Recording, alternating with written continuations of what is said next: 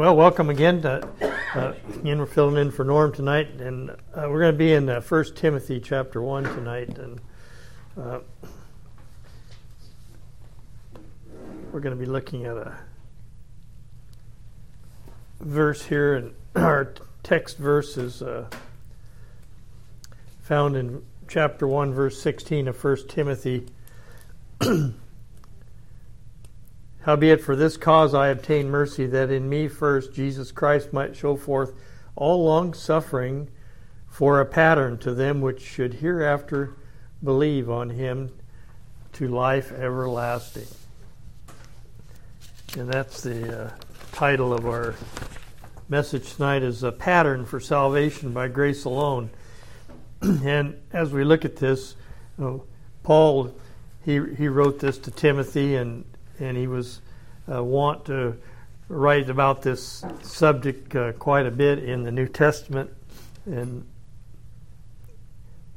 it's just a beautiful pattern of salvation by grace alone. And back in verse 15, he said, "This is a faithful saying and worthy of all acceptation, that Christ Jesus came into the world to save sinners, of whom I am chief or foremost or the worst one, or what have you, the number one sinner." And kind of expresses that sentiment that publican in that prayer with the Pharisees said in the temple, "Lord, have mercy on me, the sinner." And that's the way he viewed himself, as just the worst. And so the Apostle Paul here is giving counsel by the Holy Spirit to Timothy, declares the purpose of God in his own conversion as a pattern to them which should believe on him, on Christ, to eternal life. And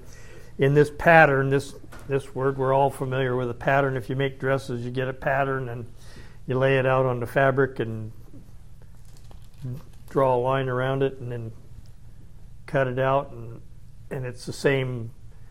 Unless I do it, it's the same as same shape as the pattern, and then you sew it all together, and voila, you have clothes. And so the pattern means a sketch or a die or a stamp by which something may be used for imitation or for comparison even.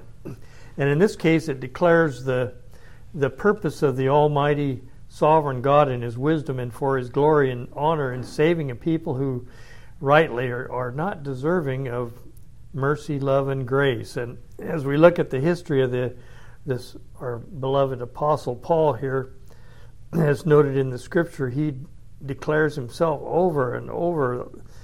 We find the things that are typical, things that distinguish the people upon whom God has mercy, and we'll kind of go through some of these scriptures quickly here in a little bit, in Acts chapter 8 and 9, and chapter 22 and 26, and 1 Corinthians 15, Galatians 1, and Philippians 3. And in all those cases, he just declares what a terrible person he was. And you know, we kind of wonder sometimes, we think, you know, why does God let things happen like that? You know, like he was just awful ornery to the church, and he's helped kill some of them, and some of them that were going to be sentenced to death, he voted against them and caused many of them to be arrested, and all those things that we'll look at here in a minute. And all this time he had this view of himself as righteous in the law, and he dotted all the boxes in being of the lineage of Benjamin, of the tribe of Abraham, and Pharisee of the Pharisees, and all those things. And so again, we just have to look at those as a pattern. It just shows us all the many things that are useless in trying to come to God in salvation. And you know, he thought he was doing God a favor by going and arresting those Christians and getting rid of them and shutting them up. And so as we look at this, we note that Paul, after his conversion, he relates that he was elected or chosen of God which thing he had previously had an incorrect understanding of, in which he related solely to his being a Jew of the tribe of Benjamin. I'm in the chosen lineage of Abraham, so therefore I'm in that chosen one, chosen batch, and we look at all those scriptures that he wrote, and we find that certainly he had no merit by which to recommend him to God. In fact, we find the very opposite was true. He was at enmity with God and with God's Christ. And in the scriptures we'll look at here in a minute, said he did those things that were contrary to Jesus, contrary against him. And while he thought he was, in his mind, he thought he was doing God a service, he was at enmity with God, and all the injuries that he inflicted on the people of God. Those who believed that Jesus was the Son of God, who came and died for their sins, according to the Scriptures, was in fact for the furtherance of the gospel. All those people, Paul said that about himself, that he endured a lot of hardships, and he was stoned, and he was thrown in prison, and he was whipped and beaten and shipwrecked, and all manner of awful things happened to him. And after he was converted, and he said, it turned out that all these things were for the furtherance of the gospel. And, I'm sure those people at the time probably said, well, I don't see what good is going to come out of this. I don't really feel like being taken to Jerusalem and whipped and put on trial and thrown in prison and being maltreated. But it's God has His purposes, and He elaborates on those here in this, as we'll see in our scriptures tonight. And so those people that He was injurious to probably could say the same thing. Well, it wasn't good, but it turned out to be for the furtherance of the gospel. We have their trials and things written down for us right here in the scriptures. So God had, in His long suffering, in fact, directed all the steps of this man to accomplish His divine will and purpose. And God ordered and arranged for Saul of Tarsus to intersect with the gospel at an appointed time. It tells us in Acts chapter 9, he said, when it pleased God to reveal His Son in me. And we find that the gospel was made effective according to that sovereign timing of the Father, the Son, and the Holy Spirit there. So with that kind of a bit of introduction, we're going to read this now that I've gone through most of the stuff. We're going to read a little bit here from 1 Timothy, and it seems like he can hardly believe his good fortune when he's writing to Timothy, that what he got compared to what he was blessed with and what he received. In 1 Timothy 1:12, he says, I thank Christ Jesus our Lord, who hath enabled me, for that he counted me faithful, putting me into the ministry. He said, I'm just like he said, I'm just the last person that should have happened to. He said, who was before a blasphemer and a persecutor and injurious, but I obtained mercy because I did it ignorantly in unbelief. And that same thing, it's not an excuse for him what he did, but that same thing could be written about anybody, everybody. Everything we do in our unregenerate state, we do it ignorantly and in unbelief. And so he's no different than anybody else that the Lord has mercy on there. And he said the great thing was that the grace of our Lord was exceeding abundant. Even though he did all these things, and he was all those things, and he caused all those things, the Lord was exceeding abundant with faith and love, which is in Christ Jesus. It just tells you that when God looked at him, even though he was committing all these heinous acts and doing all these things that was contrary to him, God looked at him through the lens of Christ and said, he's mine, and at the right time, at my appointed time, I'm going to bring him in, and I'll have mercy on him. And so he says, after he speaks about all the things that he was and how exceedingly graceful Christ was toward him, he says, this is a faithful saying and worthy of all acceptation, that Christ Jesus came into the world to save sinners, of whom I am chief. Well, that was the point of the whole dialogue, the point of the whole report there, that all those things that he did, Christ was more abundant in grace than he was in doing the evil that he did.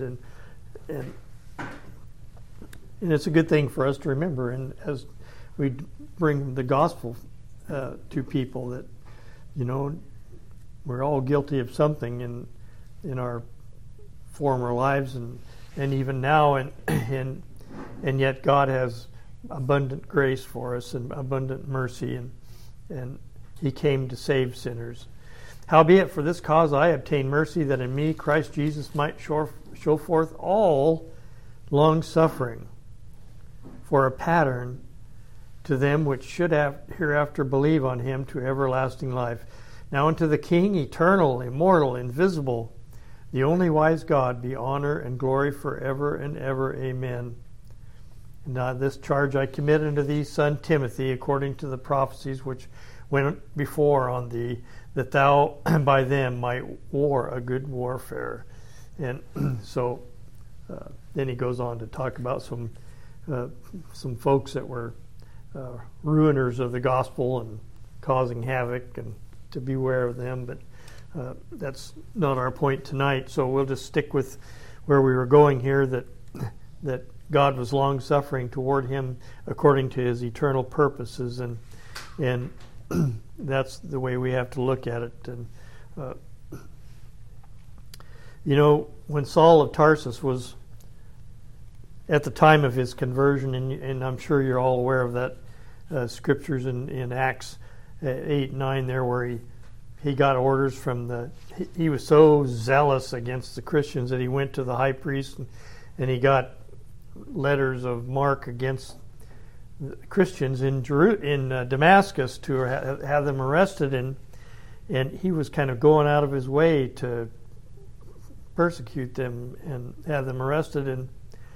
And so when we see him on that road to Damascus, he was not in search of repentance. He was not remorseful, and in fact, he was pretty boastful and prideful in his own pretended righteousness. He tells us, you know, hey, I thought I was a Pharisee of the Pharisees, and I had the right birth certificate, and I did all the law. I kept all the law, and as keeping the law, he said I was guiltless.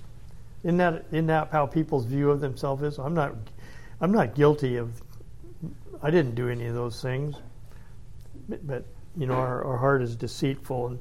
But when I was putting this together, and I was thinking of a Mike's lesson here a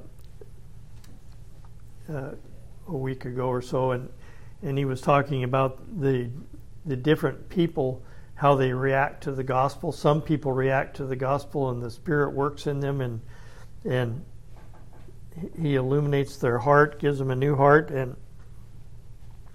And he read some scriptures from Acts chapter 2 and 4, I believe, where they were pricked in their hearts, and the Lord added to them 3,000 souls that day, such as should be saved. And another time it was 5,000. They were pricked in their hearts, and then he mentioned that the same message in key points was preached to some other folks, and it says they were cut to the heart, and they gnashed on him with their teeth, and they rejected it, and they hated it, and they were so far from being converted that they were just the opposite. And so those two areas where we have the effects of the gospel there, and so here is Paul on this road, and all these things happened to him. And the Lord said in let's turn over there to Acts chapter 9.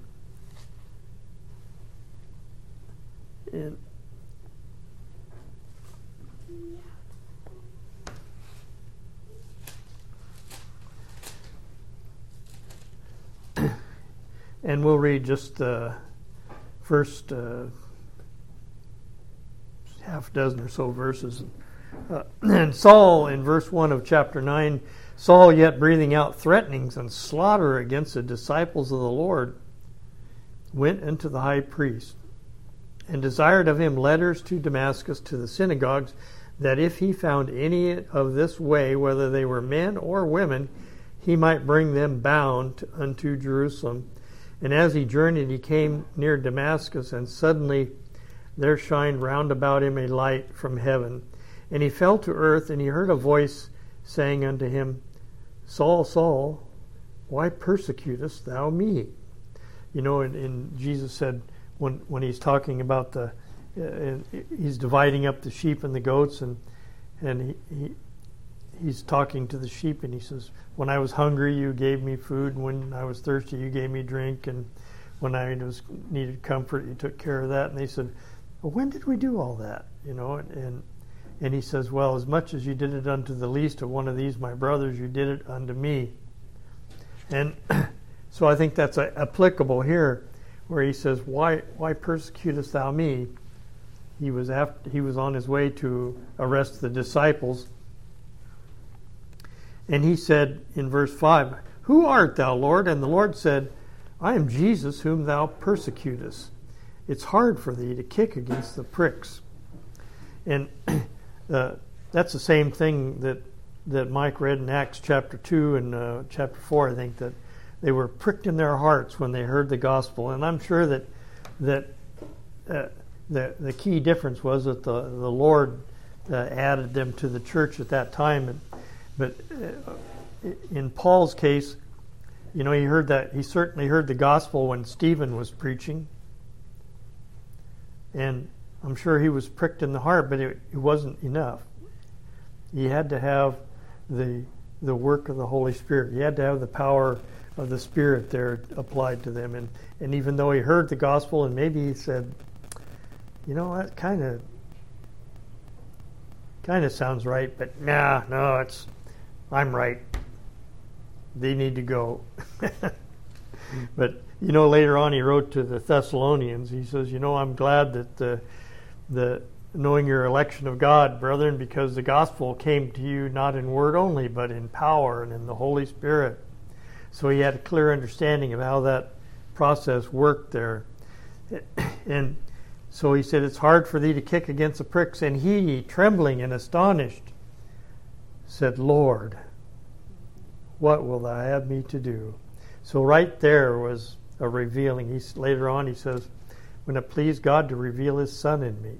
Well, that's right there where it happened. What will you have me to do? And the Lord said unto him, Arise and go into the city, and it shall be told thee what thou must do. And the men which journeyed with him stood speechless. Here they heard a voice, but seeing no man. And Saul arose from the earth, and when his eyes were open, he saw no man, but they led him by the hand and brought him unto Damascus. And he was there 3 days without sight, neither did he eat or drink. So that's kind of that how that happened and how that came about. So again, he was on his way to cause more havoc, but he was not. He didn't go through this extended period of repentance and remorse and I'm so sorry. And the Lord just applied the gospel to him in a heartbeat there. All the gospel he'd ever heard, all the gospel that he'd committed to memory, that he didn't see, that he didn't understand in the Old Testament, suddenly became alive to him. And then he went and later on and studied in the desert. He said, I went immediately. I didn't confer with man. I went into the desert and spent some time with God.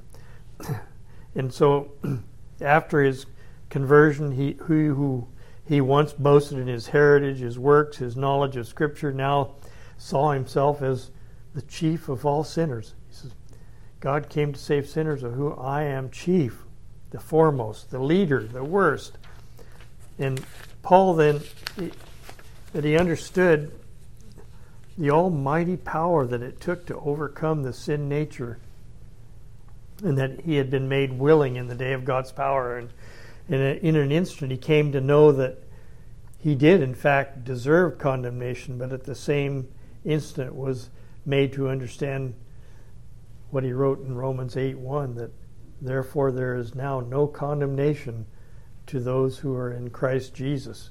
I certainly, in chapter 7, he writes about, I thought I kept the law, but the law killed me, and I was guilty of it. And now he came to know that there was no condemnation for him. And in fact, beyond that, the Lord made him a messenger for him, made him a minister for him, enabled him, it says. And imagine being illuminated in the light of all your sin and guilt all at once, and then at the same time learn that you're not to be charged with them. There's no condemnation, that you were, by a miracle of grace, found righteous in the eyes of God, and that because Christ died for our sins, according to the Scriptures, what he wrote in 1 Corinthians 15.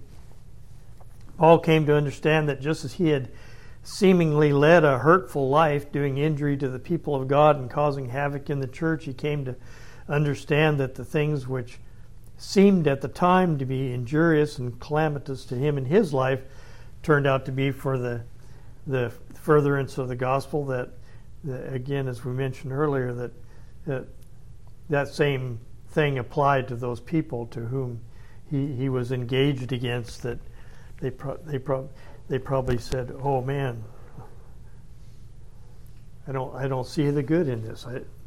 I don't understand that." But if in faith they said, somehow God is working this for good to them that love God, to them who are the called according to his purpose. And everything that happened to Paul, he got arrested and got sent down to Rome, and if you look in the Scriptures, he closes one of his letters saying, "The brothers here at Rome greet you, including the household of Caesar," and some servants that he named that were from Rome. So he says, I guess I was meant to be here instead of where I thought I should go and do what I thought I should do. So in this pattern that we see Saul of Tarsus, as he was then known, as a typical representative of unregenerate man. He's against God and against his Christ. Paul himself called it enmity against God, hatred deep and serious. And he didn't really see it that way when he was in his unregenerate. He thought he was doing everything that God required that was written down in the law. But he said, I was contrary to the Lord. Turn over to Acts 26. We'll look at that. Acts 26.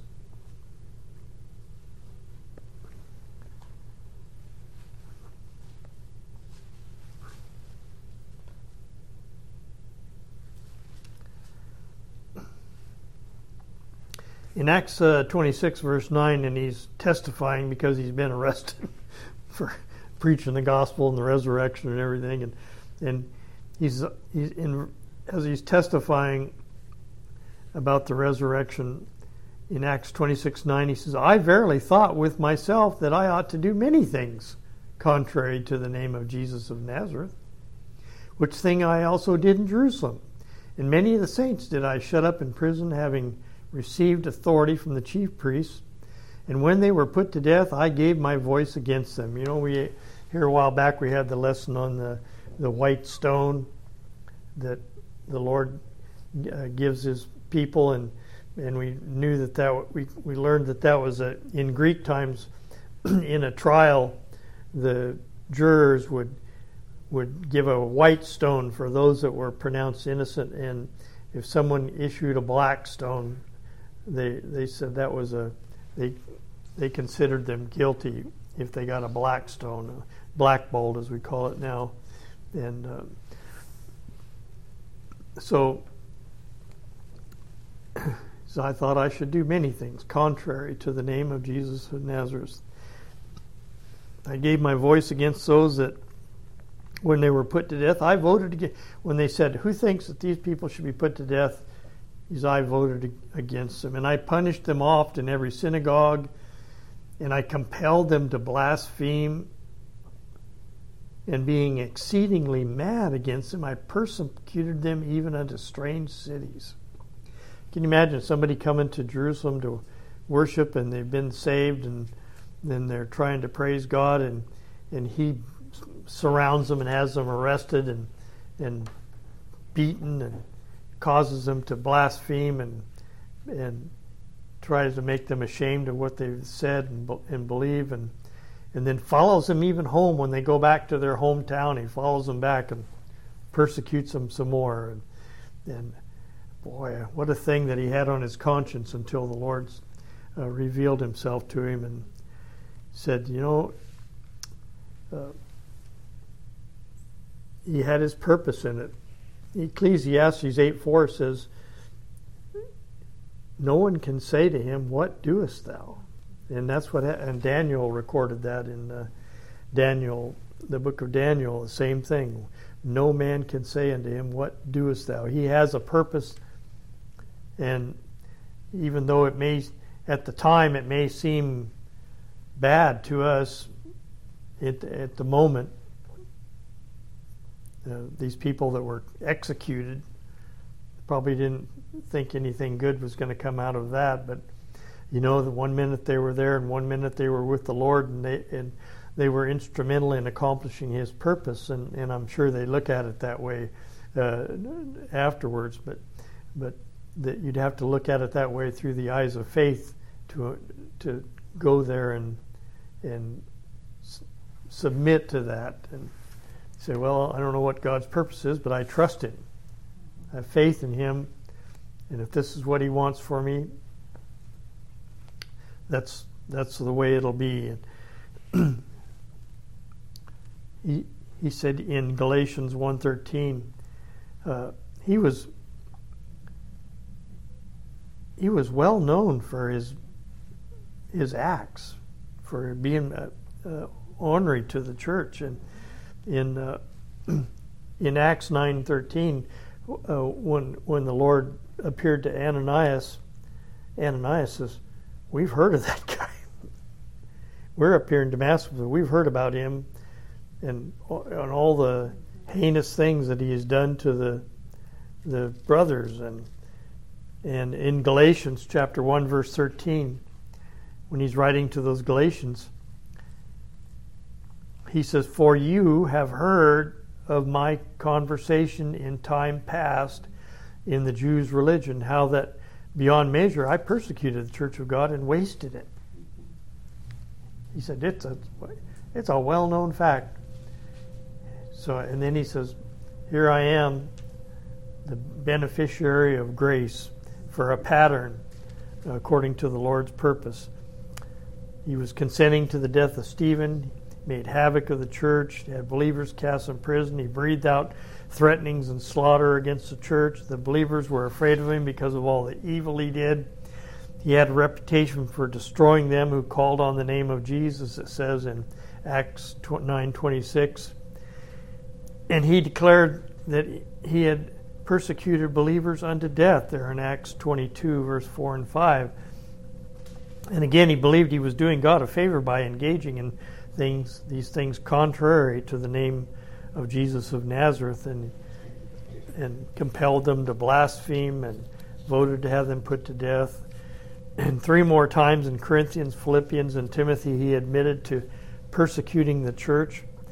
And we just read in 1 Timothy here where he said, "I was a blasphemer." I'm sure he didn't consider himself a blasphemer in his former life. I never said anything blasphemous against God, but I denied His Son. I denied the gospel. I denied all of it, and that turns out blasphemous. And so for a pattern, these things that they seemingly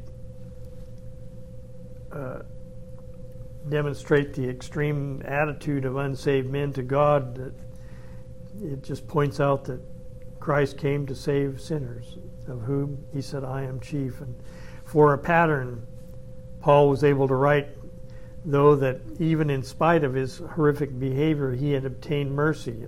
For a pattern, he was able to write that where sin did abound, grace did much more abound. Romans 5:20. For a pattern, at his conversion, the Lord revealed to him the truth of election and the sovereign purpose of God, who works all things according to the counsel of his own will.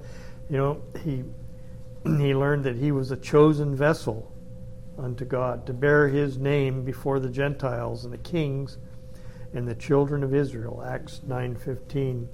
For a pattern, he was at last able to understand the gospel of the covenant of grace in the Old Testament.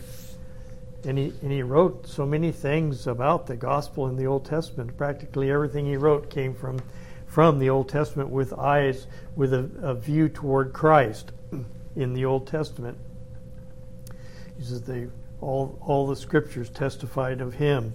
And he wrote in Romans 9:11, for the children being not yet born, neither having done any good or evil, that the purpose of God according to election might stand, not of works, but of him that calleth.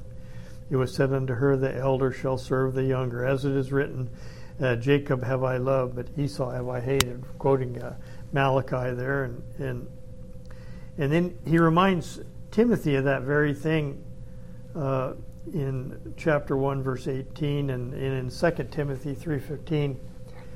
He says, from a child thou hast known the holy scriptures that are able to make you wise unto salvation. But it takes that application of the Spirit to look at them and see anything but just words and things to do and rules to follow. And so for a pattern, Paul was a demonstration that God chose by the foolishness of preaching to save them that believe, and that we believe according to the working of his mighty power. He wrote this to the Ephesians in chapter 1, verse 19. He says, we believe by the working of his mighty power which he wrought in Christ when he raised him from the dead. What a powerful thing to, all these things he experienced firsthand and was able to bring them to us and bring us scriptures that we love to read about the power of God and salvation. And for a pattern, I imagine Paul certainly counted the preaching of Stephen foolishness while he held the coats of those who stoned him. When Stephen gave that sermon in chapter 7 of Acts, and he started at the beginning and he went all the way through and to what were modern times then and preached Christ through all that. Paul at that time didn't see any Jesus in there, and he says, boy, you got the wrong slant on all those Old Testament. That was just history stuff that tells about us and that we use to count our lineage back and all those things, and how God is ours only. And you sure had a misunderstanding of that. Well, it turns out, he said, I was the one that didn't understand all that. And for a pattern, we can't find any greater example than Paul of the long suffering of God as he waits as the husbandman for the early and the latter rain. Man, God was patient with him while he did all those things. But he had his purpose in them, and we might never know in this world the extent of them. For a pattern, Paul was able to write, I obtained mercy, that in me first Jesus Christ might show forth all long suffering, for a pattern to them which should hereafter believe on him to everlasting life. 1 Timothy 1:15. So for a pattern, if God can save one like Paul, he can save anyone. And all those people that said, boy, we don't want Paul coming here because it's not going to be good. Well, it turned out that it was being worked for good. So perhaps we know some whose sins don't be seen to be as extreme as those displayed by Paul, but I'd like to end with a quote from Charles Spurgeon about this particular passage, and he said, "The bridge of grace, which is strong enough to hold an elephant, will surely hold a mouse." So even though we're not maybe so terrible as in many physical activities as Paul was, we all share with him the same unbelief in our unregenerate state, and that is the most serious problem of all, is unbelief. So may the Lord add blessing to this message, that for a pattern to them which should hereafter believe on him to everlasting life, the gospel. So thank you for your attention.